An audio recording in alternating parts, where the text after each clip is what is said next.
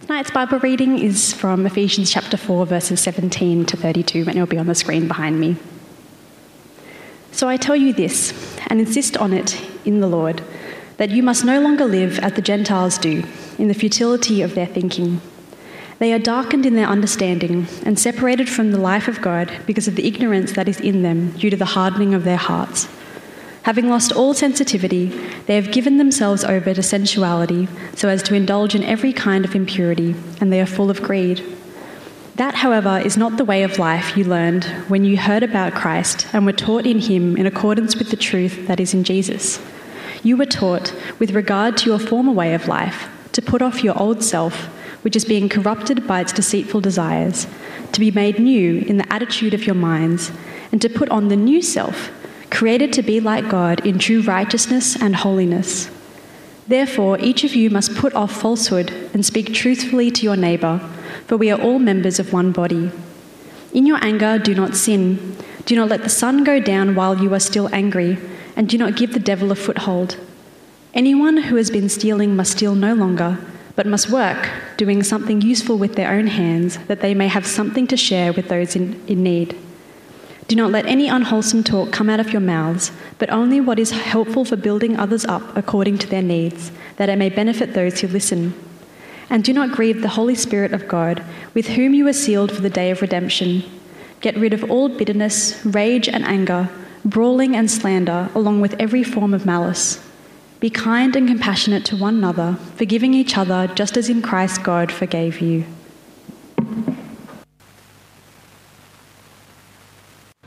Last Sunday, we saw that God's ideal for us when we become a Christian is that we don't remain a baby, an infant. Remember last Sunday we read that, Paul in Ephesians says you don't want to be an infant. You don't want to be tossed about, unsure about your life.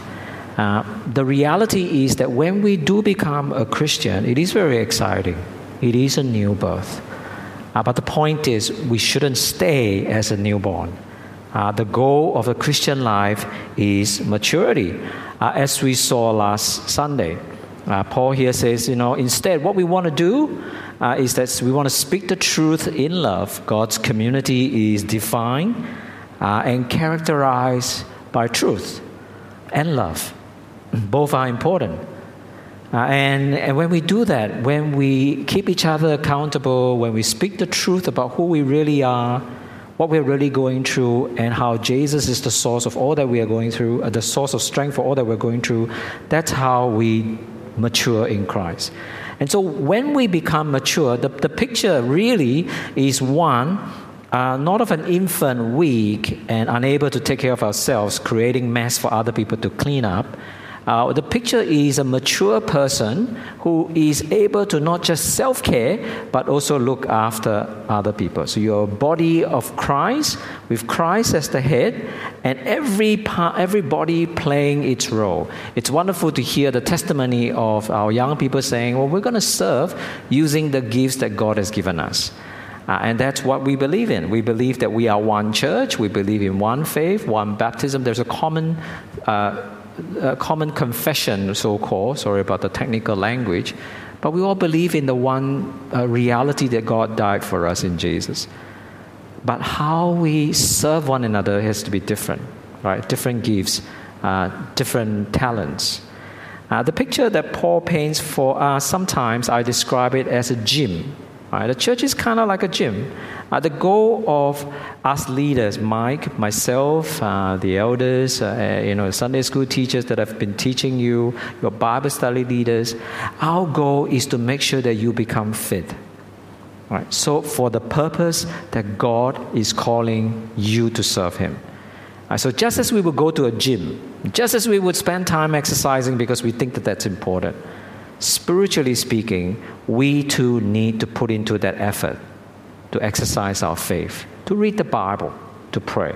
Right? If we don't do that, then we'll never become mature. And so as Paul continues to kind of think through this, right, he kind of used this language again of new birth, right, before and after. He says, before you were living like the rest of the world, or Gentiles, right? Before you were living like the rest of the world, now you must stop living like that. Because the reality of that old world is that its priorities are different. Its priorities are based on what feels good.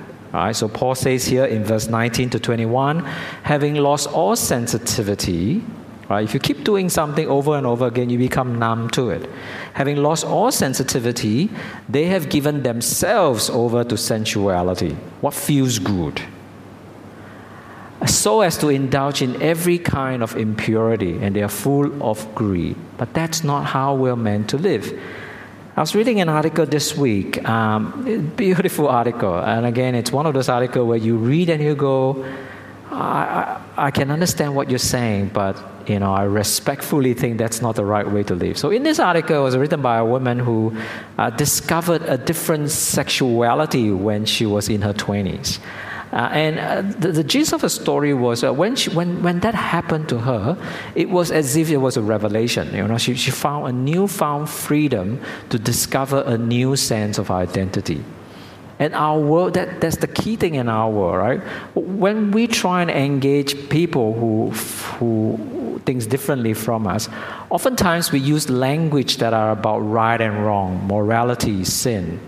But the world doesn't think like that. And so this lady who wrote this article was just, for her, it's freedom. She felt free. She felt that all of a sudden she is free to explore anything and be anything she could be. There's also a sense that it's unnerving, right? Her sense of self is no longer tethered to any kind of religion, or what we call religion. And conversely, she would see religion as something that's going to tie her down. She doesn't want that.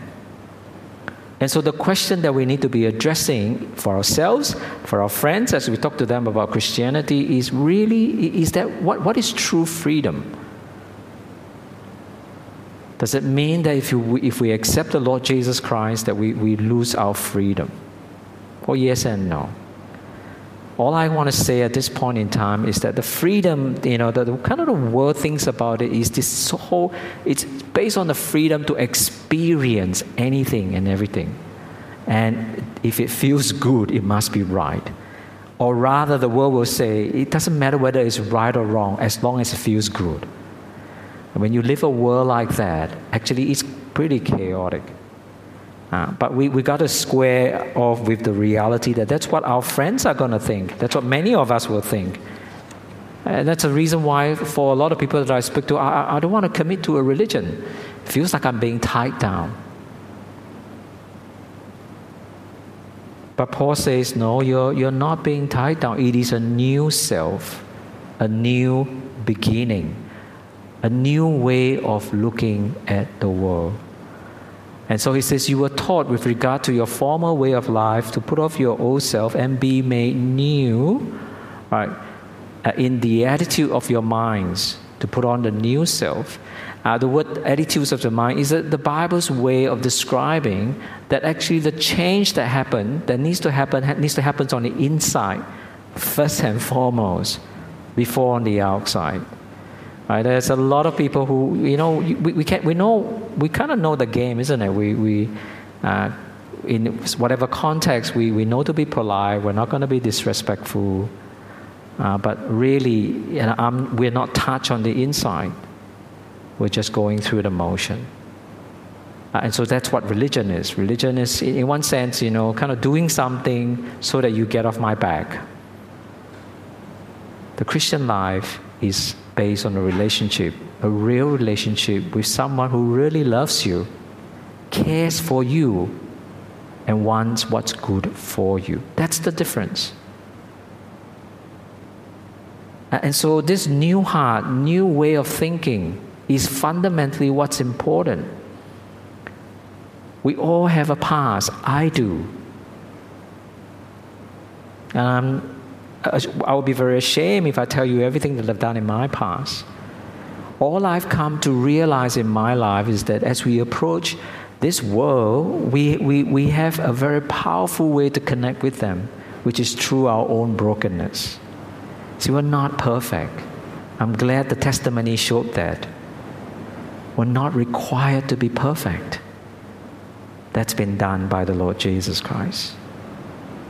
Well, all we have to do is just receive this love and allow that love to transform and change us. The renewal of the attitudes of our mind and hearts. When the Bible talks about a new attitude, a new mind, a new heart, they're all interchangeable. It really is talking about the person who you really are when no one else is around. That's the person that God cares, and that's the person that God sees. And that's the person that God wants to transform. See, what the Bible tells us is that in the end, it's not the outside that makes us unclean. It's what comes out from the inside. Jesus says in Matthew 15:16, he says, look, don't worry about food or washing of hands, all right? It's not what we eat that makes us unclean or unrighteous before God. It's what comes out of our heart. For out of the heart comes evil thoughts, murder, adultery, sexual immorality, theft, false testimony, slander. These are what defile a person. And so what Jesus is saying for us is if we're really honest with ourselves, really, really honest with ourselves, and we see who we are on the inside, we'll recognize that we're not that good after all. And so out of the inside comes our behavior. Right? And so Paul has a lot of references to the Christian speech. Notice that all these throughout these passages, right? There's all these references about how we speak, how are we meant to conduct ourselves, and so we're meant to put off falsehood, right? Speak truthfully. In the past, you might be tempted to lie, but now we have to speak the truth. Have you heard of have you heard of this saying? When someone lies, it's okay. It's okay to lie as long as no one gets hurt. Right? That's the benchmark. As long I can do everything I want, as long as I'm not hurting anybody. Well, that's not God's benchmark. I didn't lie. I just omit certain truth conveniently, because if I tell you everything, it's not going to paint me in a very good light. Well, we have a higher bar because we worship a God who is holy. And so how we speak to one another is going to be important. We have to speak truthfully. Let no unwholesome talk comes out of our mouth. The word unwholesome talk in the original language describes things that are decay and putrid, right? Dead things, really, stinky things that comes out of our mouth, sewage, basically. That's a terrifying picture if sewage were to come out from your mouth each time you speak. Every time we speak, we tear a person down, we grumble, we complain. And again, our motivation is changed because now we want to speak things that will build each other up. Encouragement. And finally, this is the funny, avoid brawling and slander. It's hard to imagine churches, right? We're like a pub. If in a pub you brawl, but this is again the context of where the Ephesians came out. That's the context. Maybe we might not be fighting physically, but I'm pretty sure we're fighting. We just use other things. Instead of doing that, we're meant to be loving one another. And slander, right? This is character assassination.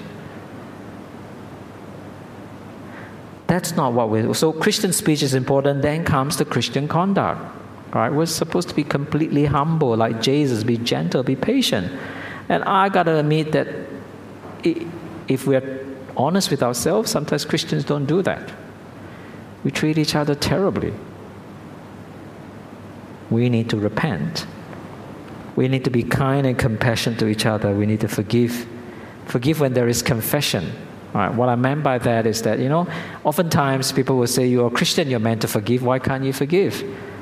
Well, we can forgive when there is an acknowledgement of the wrong. Because at the heart of the Christian faith is relationship. When you've hurt someone, when the relationship is broken, it can't just be patched up with words. There has to be a genuine acknowledgement of the wrong, and a willingness to come and say, I'm sorry, I made a mistake. Will you forgive me? Can we start again? And then we will forgive, because no one is perfect. And so let me conclude. Well, I'll ask the question, well, what is true freedom? Right? Is true freedom being able to do whatever we want to do whenever we want to do them? Or imagine if a child walks up and a child walks to a stove with fire and he's about to stick his hand into the stove. If you are a loving parent, what would you do? You might say, oh, well, he needs to learn. He'll only do it once.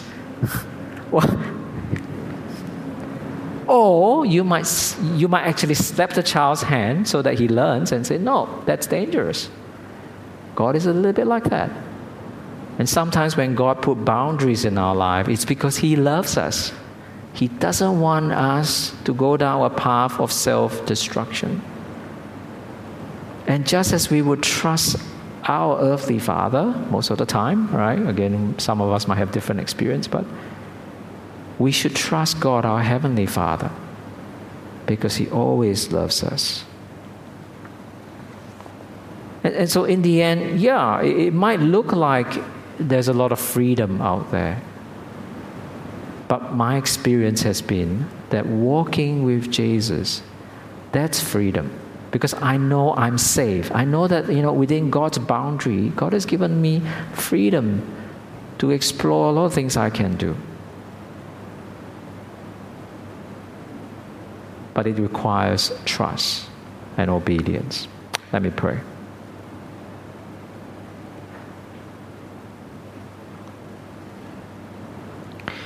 Father, everybody is on a journey, and Lord, you know all hearts. You know that we're all broken. You know that we're all afraid. And sometimes that fear is that the fear is that when we say yes to you, we no longer know ourselves. We are lost. Everything is taken away from us. Lord, I pray that you help us to fear you in a healthy way, to honor you, and to trust that you, our Heavenly Father, knows what's good for us. I pray again for all those who have professed their faith this evening, and for those who are on their journey as well, exploring what faith is, that you might help us keep our eyes on Jesus, the author and perfecter of this faith. And we ask this in His precious name. Amen.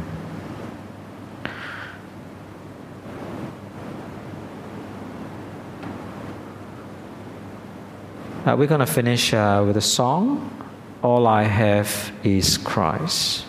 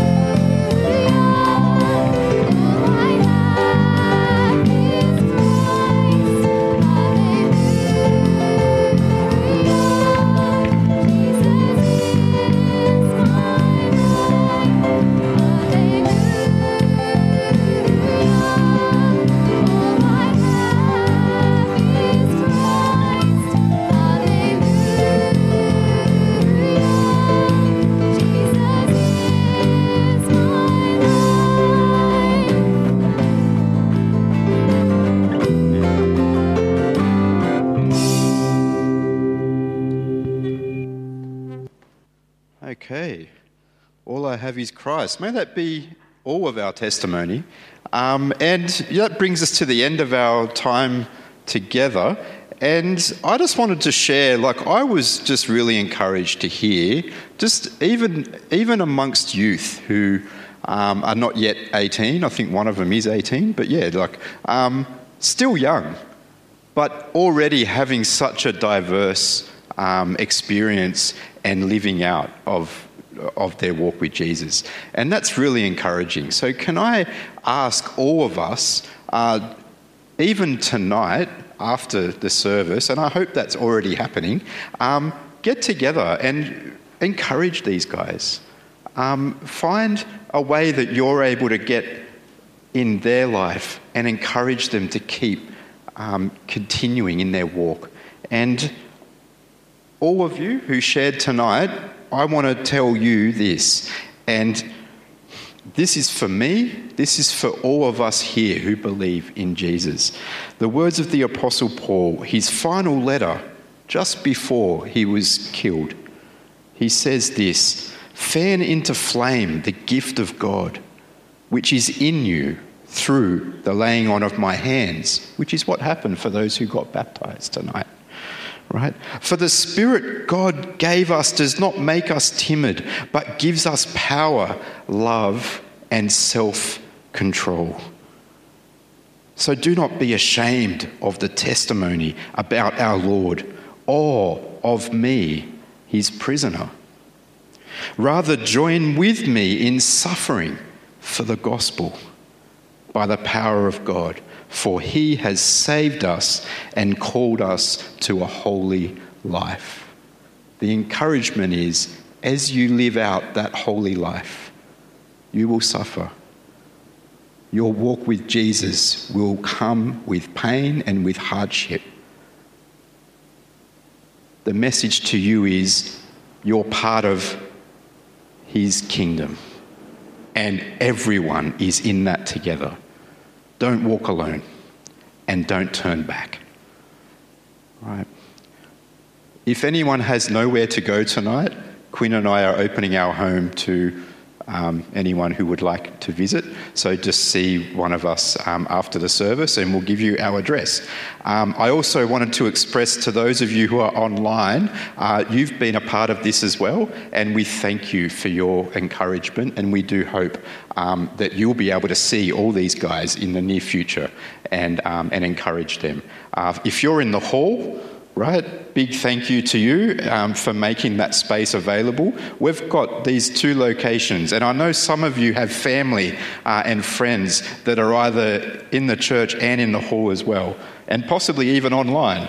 So the hope is that as you go from here, continue to walk with each other and encourage one another. Thank you very much.